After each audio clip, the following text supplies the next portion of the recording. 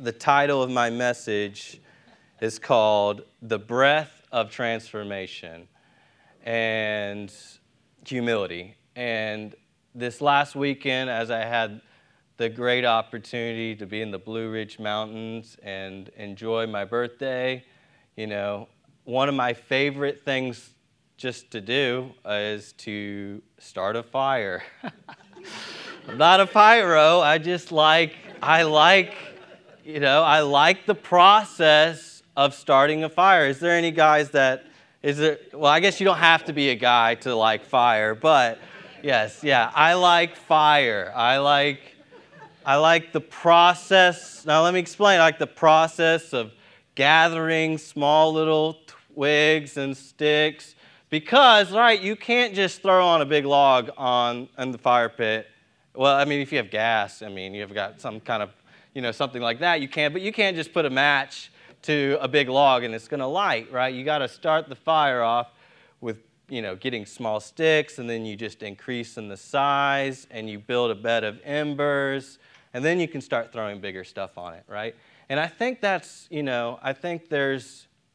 an illustration and a picture of our lives, right? We got to start with putting small things on the fire, and I believe that humility, I think there's a lot of misunderstanding about humility. I think the way that humility is understood in the body of Christ is incredibly one-dimensional. And I'm not trying to harp on what's been taught.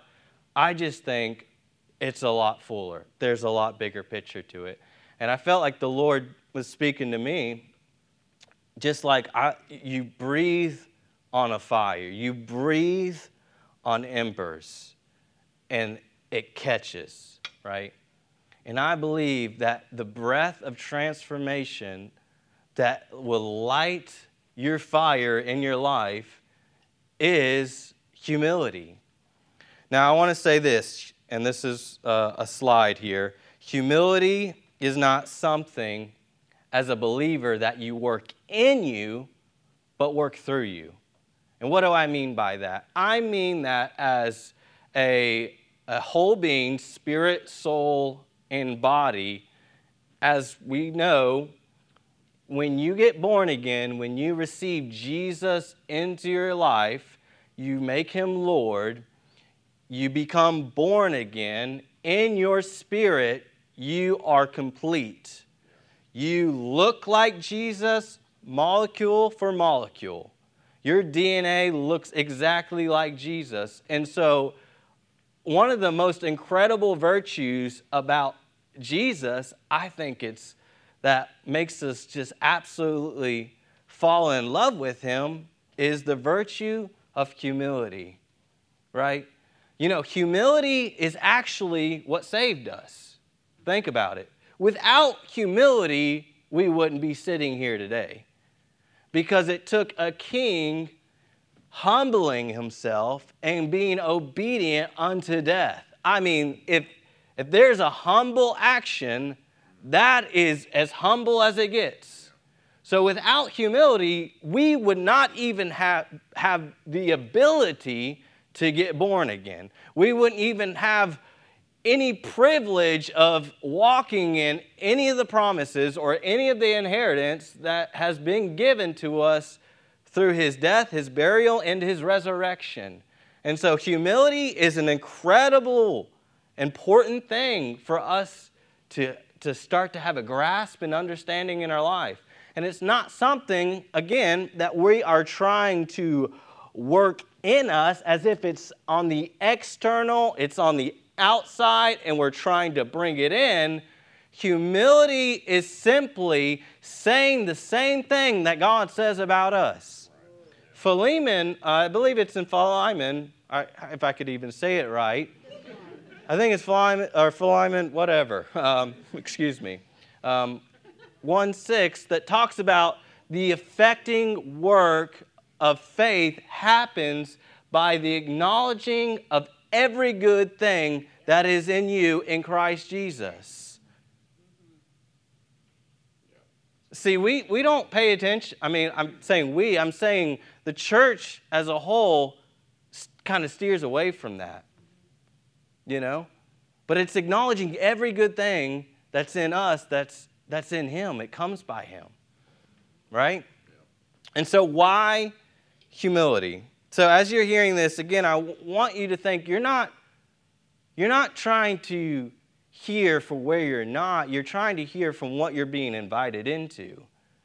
A lot of times we can see the life of Jesus and it's like, whoa, you come face to face with how amazing of a life that he lived in purity and his humility, and you could go, man, I'm just so far behind. I'm not living up to where I should be. But don't listen for where you're not. Listen to what we're being invited into.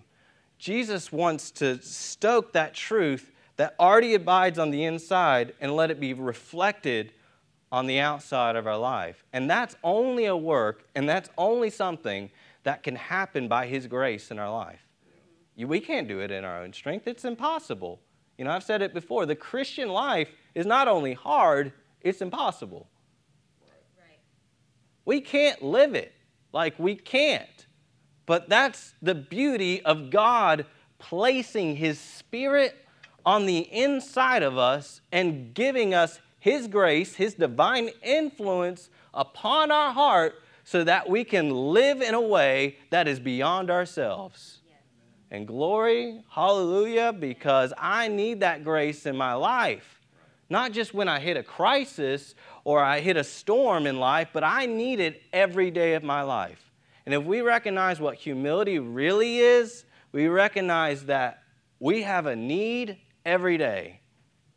We have to be dependent on his grace every day. Not just when we fall short or we mess up or we have some kind of shortcoming, but we are dependent upon him because of who he is and what he offers and what he invites us into. Jesus was the most dependent upon the Father. Think about that.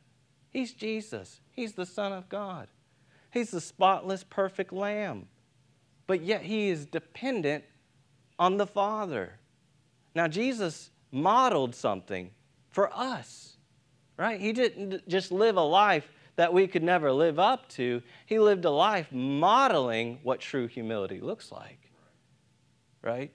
Because a lot of times our view is humility only has a place for when there's sin. And I'm here to tell you today that humility, the greatest form of humility, is not found when you fall in sin or you have a shortcoming in your life. But the greatest form of humility is looking at him, seeing his grace, seeing how beautiful that he is. That is the greatest form of humility being worked in our life. Not when we fall short. There is a place for that. Absolutely, 100%. But there is something so much more if we look in the beginning and we look in the end. So a lot of times we're developing theology, we're developing our view, our perspectives on what's happening now in this world and what's been going on. But this is the way the earth and the way the world looks is not exactly how God wants it to look. I mean, it's pretty clear. Every people dying is not, death is not God's will. God's will is seen in the garden, and God's will is seen in the end, right? Amen. So why humility? So true happiness comes from humility. The Beatitudes of Jesus. You read Matthew 5, it's awesome. It's really every statement that really Jesus is making. Blessed are the meek. Blessed are the poor in spirit. Blessed are those who mourn. Blessed are those who hunger and thirst for righteousness. They're all humility statements, right? And it says this. This is the Good News translation of Matthew 5:5. It says, happy are those who are humble. They will receive what God has promised. Here's another reason for humility. Learn from Jesus. Matthew 11:28, verse 30 says, then Jesus said, come to me, all who are weary and carry heavy burdens, and I will give you rest. Take my yoke upon you. Let me teach you, because I am humble and gentle at heart, and you will find rest for your souls, for my yoke is easy to bear of me. Right? It says, hey, listen, you got that stuff you're carrying. Look at me. Think like Jesus thinks. Philippians, and being found in appearance as a cross. Philippians 2 says, Paul is speaking, and he says, put this mind on you, the same mind that was in Jesus, that he emptied himself. Right? That's a part of putting on the mind of Jesus. I really want to understand what that really looks like, what that means. Jesus emptied himself. Put this mind on you that was in him. It's incredible. I preached a message in October about the power to stand. I believe the power to stand in life comes from having the same mind that Jesus carried, and that's a mind of humility. It's your greatest strength, right? Be wise and don't be a fool. If you look at the book of Proverbs, a lot of the book of Proverbs is about humility, right? Proverbs 18:2 says this. It says, fools have no interest in understanding. They only want to air their own opinions. How true is that right now? So God still loves you. God still cares about you. God still loves the fool. But we don't want to be fools. We want to be wise, right? Walk in victory. This is Psalm 149, verse 4. It says, for the Lord delights in his people. He crowns the humble with victory. So there's victory in being humble. Transform your life. This is James 4:6. It says, but he gives more grace. Therefore, he says, God resists the proud, but gives grace to the humble. And that can sound like a condition, right? That can sound like, well, I thought God, there's no conditions. I thought he would. What really, if you read the context of this verse, it's talking about impure motive. That's really what's being said here, what James is writing. He's talking about if your motive is not in line with love, then when you ask God for something, you ask amiss. And so that can sound very like, man, that seems pretty harsh, God. Don't you want to give grace to everybody? He does. He wants grace for everybody to receive grace. But grace and pride, or humility and pride, they don't mix, right?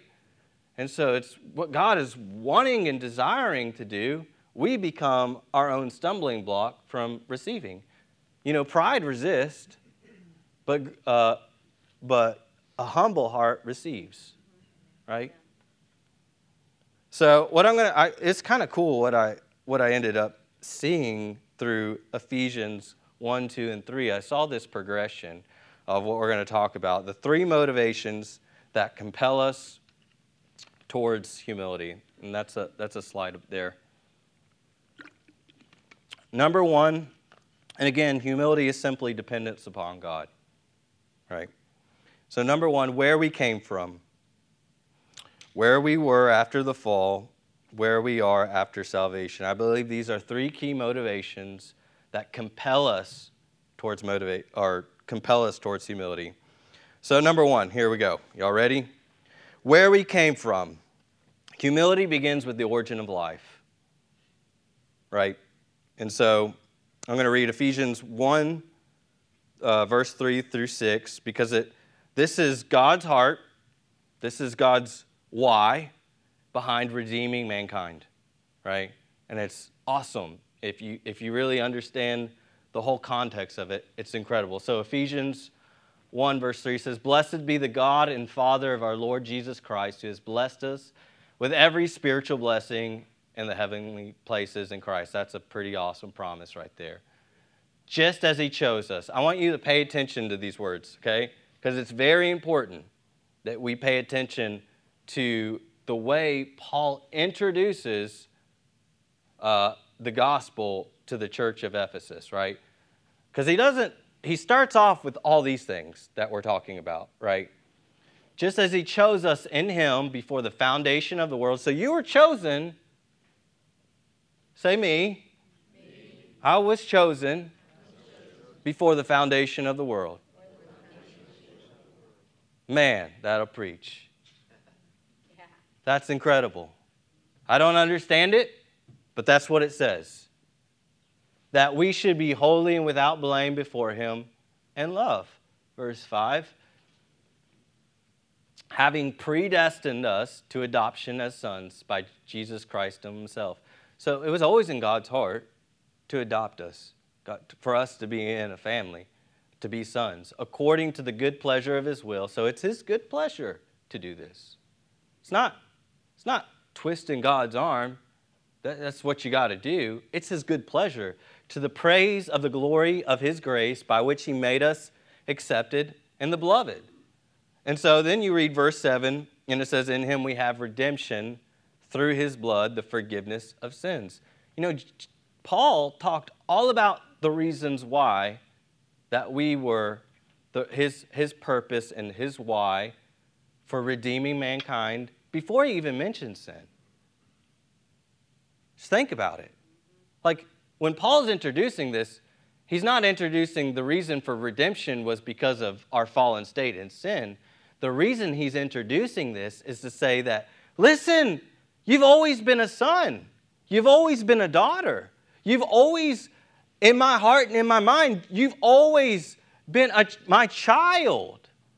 The reason that God, the ultimate purpose and the why behind Jesus coming to the earth is to restore us back into a family. Obviously, he had to because of sin. We're not taking that away. We're not removing that. But the ultimate purpose and the goal that motivated and compelled Jesus was to restore us back into the family. It's important that we understand that because that shapes a big point of our view and our relationship with how we see God, our Father. Like, you know, because if we understand, like, hey, I've always wanted to be draw near to you. You've always been in my heart for me to be close to you. You know, it says that love keeps no record of wrong. And we're pretty good at keeping records sometimes of a wrong. But God's love, because God is love, keeps no record of our wrong. Now, is that a license to go out and do whatever you want? God forbid. That's dumb. That's stupid. It leads to death. And so, we're going to jump into, so you see kind of an origins here in Ephesians 1, verse 3 and 6, and the rest of the chapter is incredible. It honestly just keeps building. So Genesis 1:26 says this, then God said, let us make man in our own image, according to our likeness.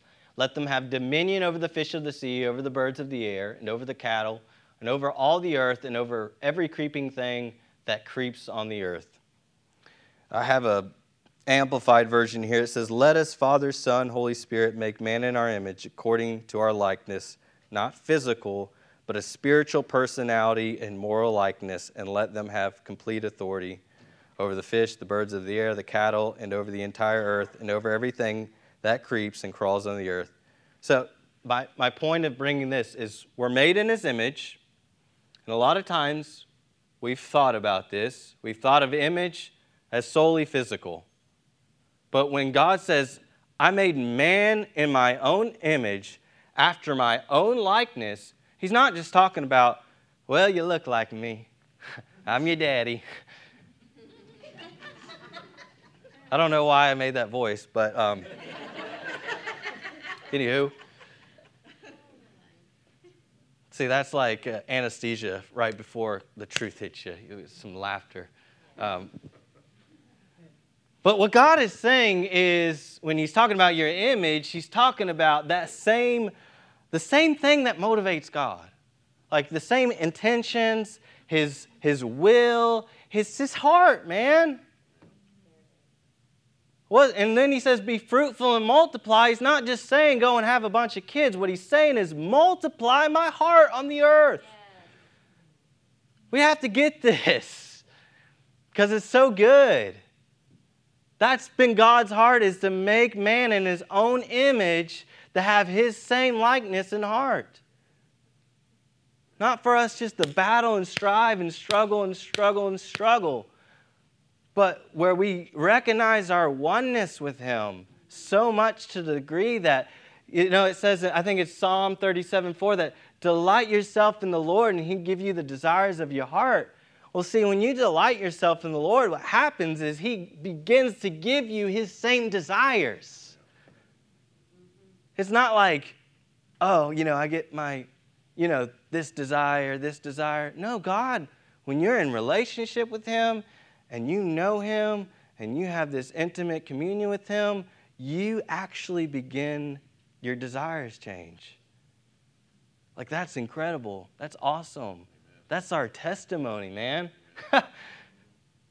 and it's grace. That's how it works. Okay. And so Hebrews 1:3 says, I don't have this up here, but it says, Jesus is the express image of the Father. Like the imprint, the exact representation of what God looks like, right? Jesus is the express image of the Father. And if we're made in the Father's image, then we're made in the image of Christ.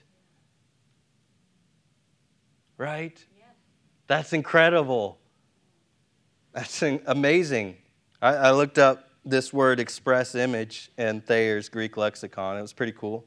It says, the mark, figure, or letters stamped upon that instrument or wrought out, it hence universally a mark or figure burned or stamped on, an impression, the exact expression, the image of any person or thing, marked likeness, precise reproduction in every respect.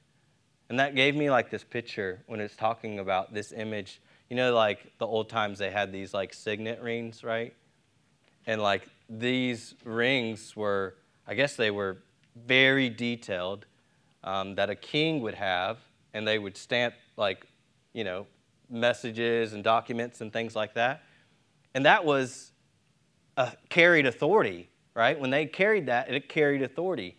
Well, Christ was that stamp of God, the Father, and so are we, right? Yeah. And so that's God's intention and God's heart, that he stamps us with his same authority, his same power, not to be overlord, but in humility. When it says subdue the earth, it's not, and it's not talking about from a wrong motive. It's absolutely talking about a pure motive being motivated by love. Like, it's not this ladder that we're going to rule the earth. No. Did Jesus rule? Is Jesus a king? And how did Jesus rule? Man, he came riding in on a donkey, and they shouted, Hosanna, Hosanna. Like, if I was God, you've heard people say, I'd come in on the biggest horse, and I'd have a big parade, and man, he came in on a donkey, lowly. I mean, even looking at his whole life, where he coming out of Nazareth, and he'd go heal somebody, and he'd just kind of scoot out without anybody knowing. I mean, just incredible. Every motive that Jesus had was completely selfless. Wow. That's the invitation. That's the invitation that we're invited into. Paul said, I haven't apprehended, like I haven't attained this incredible truth, but what I do, I press toward the goal of the prize of Christ Jesus, right? Even Paul said, I haven't apprehended, but man, I'm on a journey. I'm going somewhere. You know what?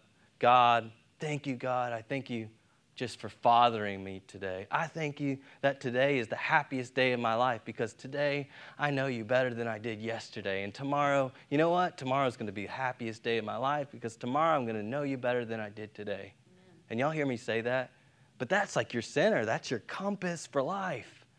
Because regardless of whatever's going on in your world, whatever's going on in your life, if you have something to center you, it's not like it makes things just disappear and go away, but it gives you a purpose and a why for the reason that we breathe and that we live. Paul said, I have my being in him, like every part of me.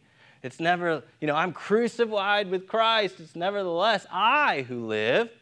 It's pretty humbling, but it's Christ who lives in me. And the life that I now live, I live by the faith of the Son of God who gave himself for me and loved me. Like that's awesome.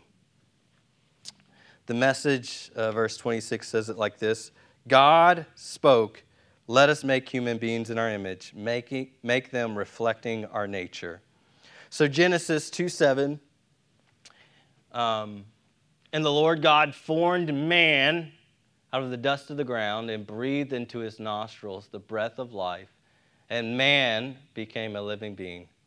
I was just thinking about this. I was thinking, how humble. How humble of a beginning is that for us? God I'm thinking about a comedian here, took a cup of dirt. There's this comedian, Brian Regan. He's got this skit where he had a science project due the day of, and he's like, oh, I don't know what I'm going to do. He's like, well, I'll get a cup, and I'm going to put dirt in it. And then he goes to the teacher, and she's like, okay, what is that, Brian? It's a cup of dirt. And she's like, you failed. Yeah, it's no good. We came from a cup of dirt.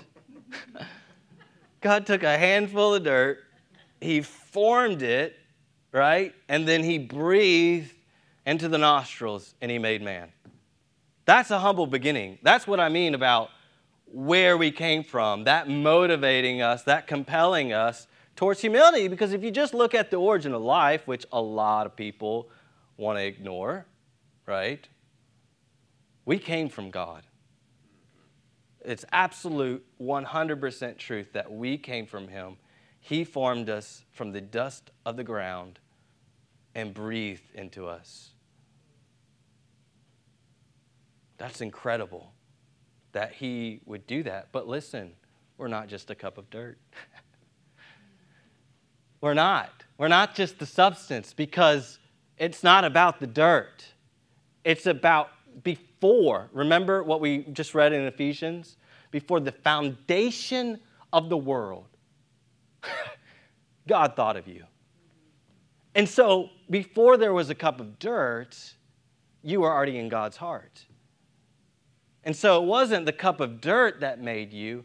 It was by God's purpose and design and intelligence and his motive and his love and his pleasure and his everything about him to bring you into being. So we're not just a cup of dirt. We're not just a substance of molecular minerals and all these things. We are literally the formation of what's in God's heart. If you think about it, if you, as a creator, you create anything, what do? You purpose in your heart before you ever create it, right? You don't just go with it. God gave us an imagination after his. And God saw us in his heart before he ever made us. That's an incredibly humbling thing. So man didn't just come from the dirt, but from the heart of God. You read Psalm 8, David, he says, man, when I look at the stars, look at the heavens, man, what is man that you are mindful of him, right? You see the vastness of creation, and you kind of start to feel small. But God doesn't want us to feel small for insignificance sake. God shows us his creation and says, look, I made this for you. Like, the earth was created for man. It's not the other way around. Like, man wasn't created for the earth. Everything that God has created was for us. And yeah, we do a pretty poor job of managing that. But that doesn't eliminate the whole purpose and the reason why behind it. Psalm 139 says this, "For you formed my inward parts, you covered me. In my mother's womb I will praise you, for I am fearfully and wonderfully made. Marvelous are your works, and that my soul knows very well." So number 2, about what motivates us and compels us towards humility, you guys. Where we were after the fall. And I feel like this is where there is a strong emphasis on, is this area, is where we were after the fall. So there's, this idea, or I mean, it's not an idea, it's a truth, is having a contrite spirit. You know what I'm saying when I say contrite? It means feeling or expressing remorse or penitence affected by guilt, which that is a natural thing, right? That is a part of the process, right? Is for us to see our sin, to see where we fall short, to see the purity and the glory of God, and then see where we stand in light and apart from him, right? And so we see that. But I don't believe that. I think that's where humility a lot of times is believed, that humility and sin, they just go hand in hand, right? It's like there has to be this constant expression of remorse and sorrow. You know, when my life turned around, one of the first churches, I went to a church up in the mountains. If you've ever been to a church in the mountains, you could have a unique experience, right? And I was invited to this church, and I'm not trying to talk bad about it, but it was like very foreign to me. I just encountered the love of God in such a radical way. If you don't know my testimony, I struggled very heavily on substance abuse and just was in a really, really bad spot. And God came with his love, his mercy, his grace, and his acceptance, and it completely transformed my life. And so I'm coming out of that just being like, woo! Waking up out of bed, dancing,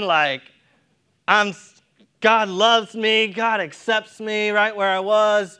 And guess what? That didn't cause me to go keep doing drugs and keep doing dumb stuff. It actually set me free from being dumb and being stupid and going down a path of death. It actually made me want to follow God. It made me want to have purpose and relationship with him. It didn't make me want to continue doing that stuff. That's just ridiculous. Amen. It's perverted. Because when you teach grace, if grace is taught apart from transformation, it's perversion. Yeah. Because grace and the love of God is what transforms us. And so I went to this church, and it was I thought I was going to a haunted house or something. It was just all this, extreme wailing and travailing when I walked in the door. Just ear piercing. And maybe it's just being sensitive where I was in my life. And then every word that was spoken was just hellfire and brimstone and my ears. And honestly, I could listen to anybody. You have this tender and soft heart. You're just let me see what I can get out of this,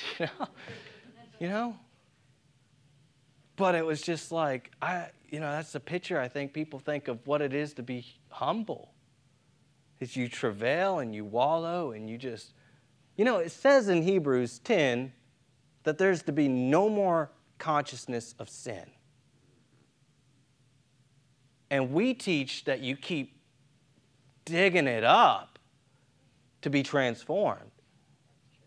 You keep digging it up, all you're doing is giving the devil ammunition to completely wreck your life.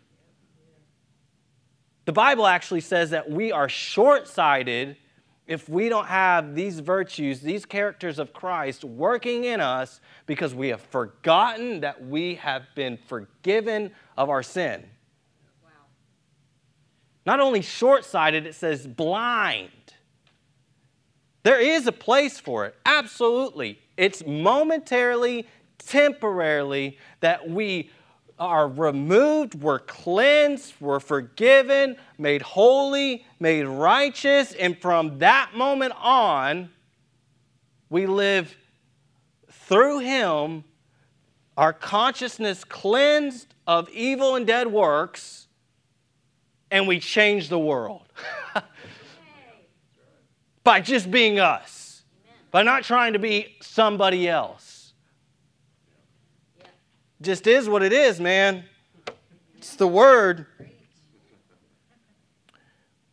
So I'm just going to read through this really quickly. I'm not really going to give a whole lot of commentary on this. Ephesians 2, verse 1. It says, in you He made alive. So this, again, this is remembering where we came from. There is a place of humility, of recognizing where we come from. Not to dig up the garbage in our past, but to remembering that we were dead, and when we said yes to Jesus, we've been made alive. Amen. It's important to remember. It really is. I practice in my own life remembering these truths, but I don't spend time going in my past and digging up every bad thing I ever did. It's just simply, I was a sinner because I was born in Adam, ultimately. All of us. We're not sinners because we sin. We're sinners because we were born in Adam. We sinned because we were in Adam, born after the fall of Adam, of sin. That's the reason. True. I mean, Romans 5. And you He made alive who were dead in trespasses and sin. Verse 2. In which you once walked according to the course of this world, according to the prince of the power of the air, the spirit who now works in the sons of disobedience.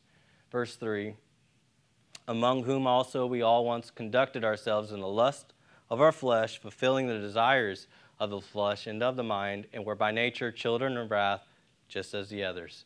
And if you read verse 4, it says, but God, who is rich in mercy. Yeah. Right.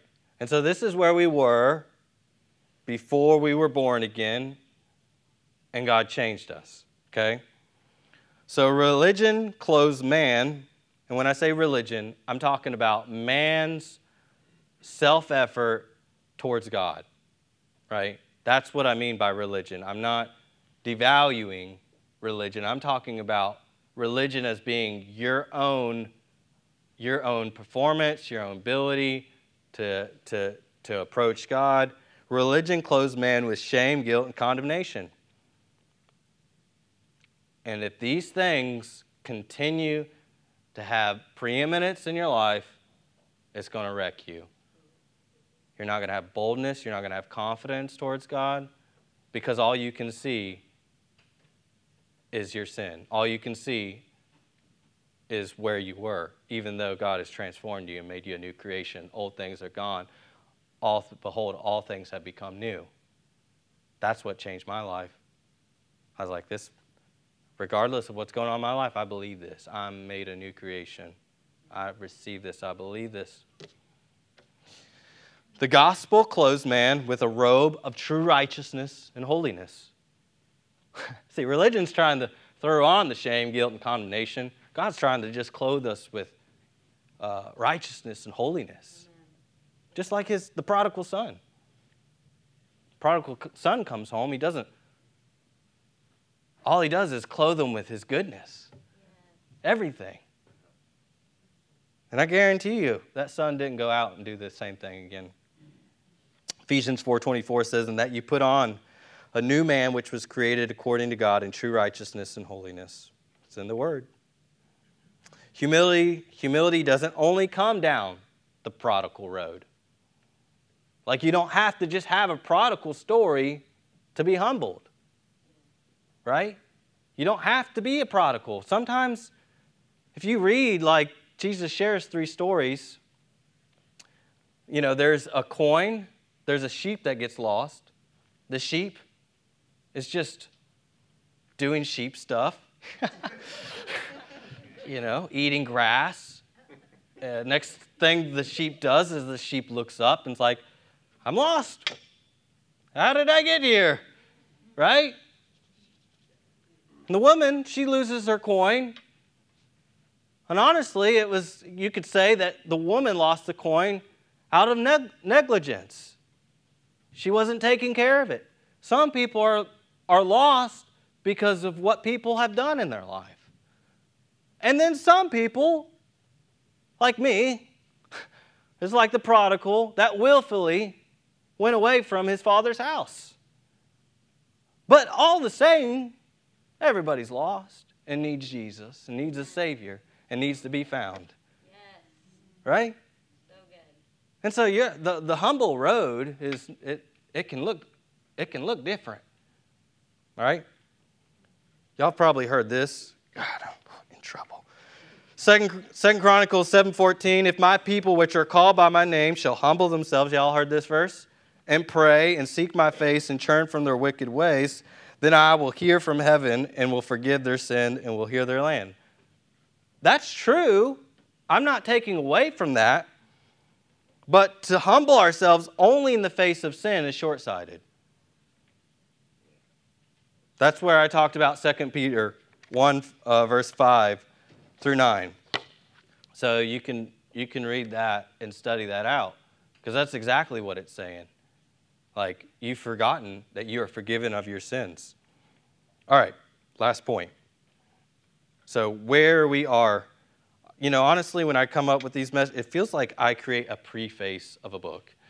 I just scatter-shot everything all at once. Yeah, so 3, this is the third motivation that compels us towards humility. Where we are and where we're going. Remember, humility is simply dependence upon God. The greatest measure, I think I have a slide for this, the greatest measure of need and dependence of God is discovered in the light of his unfailing love and unmeasurable grace. And just to remember in context, when Adam was created, what humbled him? Was it sin? No. What humbled Adam was God just breathed through his nostrils. That's what humbled him, is that God took that substance, formed him, and breathed into him, and he became a living soul, a living being. It didn't take sin to humble Adam. It took looking at the Father that just breathed life into him and goes, here I am. That's incredibly humbling. And so Ephesians 3:14, I'm going to read this verse, and I promise you all will end. For this reason, Paul is saying, you see the progression here. Ephesians 1, Paul gives us the why behind redemption. He goes into Ephesians 2 and says, listen, this is where we were, but this is what God has invited us into. You were dead, now you're made alive, you're brought into the family, we're bringing oneness, right? In chapter 3, he's like, this is the mystery of everything, and it's all coming together, and this is the reason for verse 14. For this reason, I bow my knees to the Father of our Lord Jesus Christ. Bowing your knees, that's humble. From whom the whole family in heaven and earth is named. Verse 16. That he would grant you, according to the riches of his glory, to be strengthened with might through his Spirit in the inner man. Okay, verse 17. That Christ may dwell in your hearts through faith, that you be rooted and grounded in love. May be able to comprehend with all the saints what is the width and length and depth and height, to know the love of Christ which passes knowledge, that you may be filled with all the fullness of God. Verse 20. Now to him who is able to do exceedingly abundantly above all that we could ask or think, according to the power that works in us. To him be glory in the church by Christ Jesus to all generations forever and ever. Amen. So this third motivation that compels us towards humility is that we just look at how amazing he is, what he's done in our life, made us a brand new creation, invites us into his same life, take my, eat my flesh, drink my blood, that kind of crazy stuff, to be a partaker of his divine nature in this life and walk in the same ability, the same grace that he walks in, with the Holy Spirit in our lives when we said yes to him.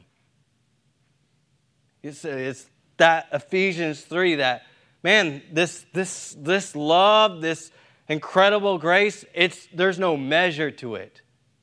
Like, it can't be measured. There's, just like the universe, we have not, maybe John can correct me, but I don't think we've still measured the expanse of the universe. It just continues, for what we understand, continues to keep growing.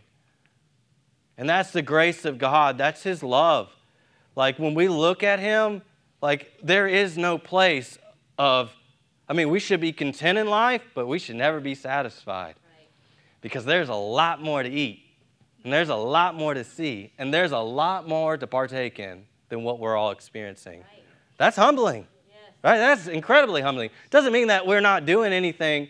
Doesn't mean that it doesn't mean what we think it means. It just means, like, man, wake up. Let's do this together. As a family, let's join arms. Let's join hands. Let's show the world what real grace and real love looks like. Yes.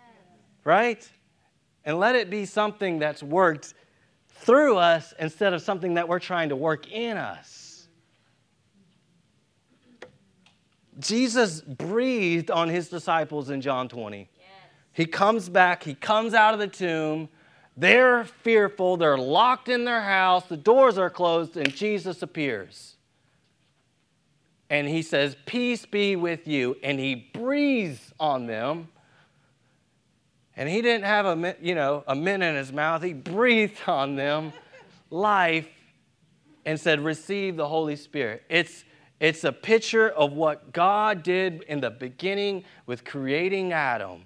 Restoring that which was at the very beginning, the image of man. That's what redemption's about, you guys. Redemption's about what was lost, has been recovered, been paid for by the blood of Jesus, and it's better than it was before. Yeah. True humility is the good soil where the Word of God can grow. You want to get that 100-fold, that 30-fold? You want to get that word that's talked about in the Mark 4 principle and parable to work in our lives? Humble ourselves by looking at him and saying the same thing that he says about you. Even when you fall short and you have your failings or whatever, you go to the mirror and say, "I'm the righteousness of God. God paid for my life with his own very blood. And no matter how much I feel, whatever, God, your word is more true than my feelings and my emotions, and I receive it, I believe it, and I accept it. And I give my life to it. I surrender my life. I surrender my will. I give it all to you because, man, you can do a lot better job than I can with it all. And you will change my life." So conclusion, homework, go through the Gospel of John and just look and make notes of where you see the humility of Jesus being lived out and expressed. Just look. Like, I honestly believe if you just, with intention and the pure motive in your heart, I'm going to see how humble he is. I'm going to see this humility. And it was worked through grace, dependence upon the Father. And when you stare at that beauty, it's like that's what, blessed are those who hunger and thirst for righteousness. When you see him, man, you're like, man, I'm getting hungry. I'm ready to eat some food at this picnic, right? Thinking about it. That's the way it's supposed to be with Jesus. We start thinking about him, meditating about him. And like, man, my stomach's starting to growl. I need some Jesus. Conclusion, the breath of transformation, humility. Breathe on the embers of your soul in your life. Breathe on it. Because you'll never be more truly happy, more satisfied, walk in victory, walk in contentment than when you walk in the grace that he gives to live in this humility, this life. It's the greatest gift, and he offers it freely. So I'm going to pray. Thank you, Father. Just thank you for just the privilege and honor, God, to just speak your word. God, I thank you for the gospel. Father, I just thank you, God, that you are fathering us right now in this moment. God, I thank you for your kindness and your gentleness of who you are as a humble Father, as a humble Messiah, as a humble Holy Spirit, God. Thank you, God, that God, we just yield our lives to who you are. God, we're so thankful for that. God, we thank you, God, for helping us just little shifts in the way that we see things, changing our perspectives, God. Thank you, God, for establishing that grace and righteousness that already resides on the inside of us, God, that it would become effectual in our lives by acknowledging you. Thank you, God, for fathering us. Thank you for transforming us. We love you, Jesus. Thank you for community. Thank you for family. I thank you for each person here, God. Thank you, God, that each person here, that they would see their incredible value. And God, where there is a need, it's met through your love and it's met through your grace. Thank you, Father. You are able, you're not just able, but you're willing. You want to. It's your greatest desire as your children to give us everything that we need in you. Thank you, Father, for it. We just commit our hearts to love people today, just to be a reflection of your nature, of who we are. Thankful that we're not just a cup of dirt, but we are made from your heart, God, with incredible purpose and value. And it comes through just resting in everything that you've already done through Jesus. So God, we just rest in you. We just take those moments to breathe and just look at you and not look at what's going on all over this world. God, this is just for a moment, but you're forever. You are forever. Thank you, Jesus. In Jesus' name.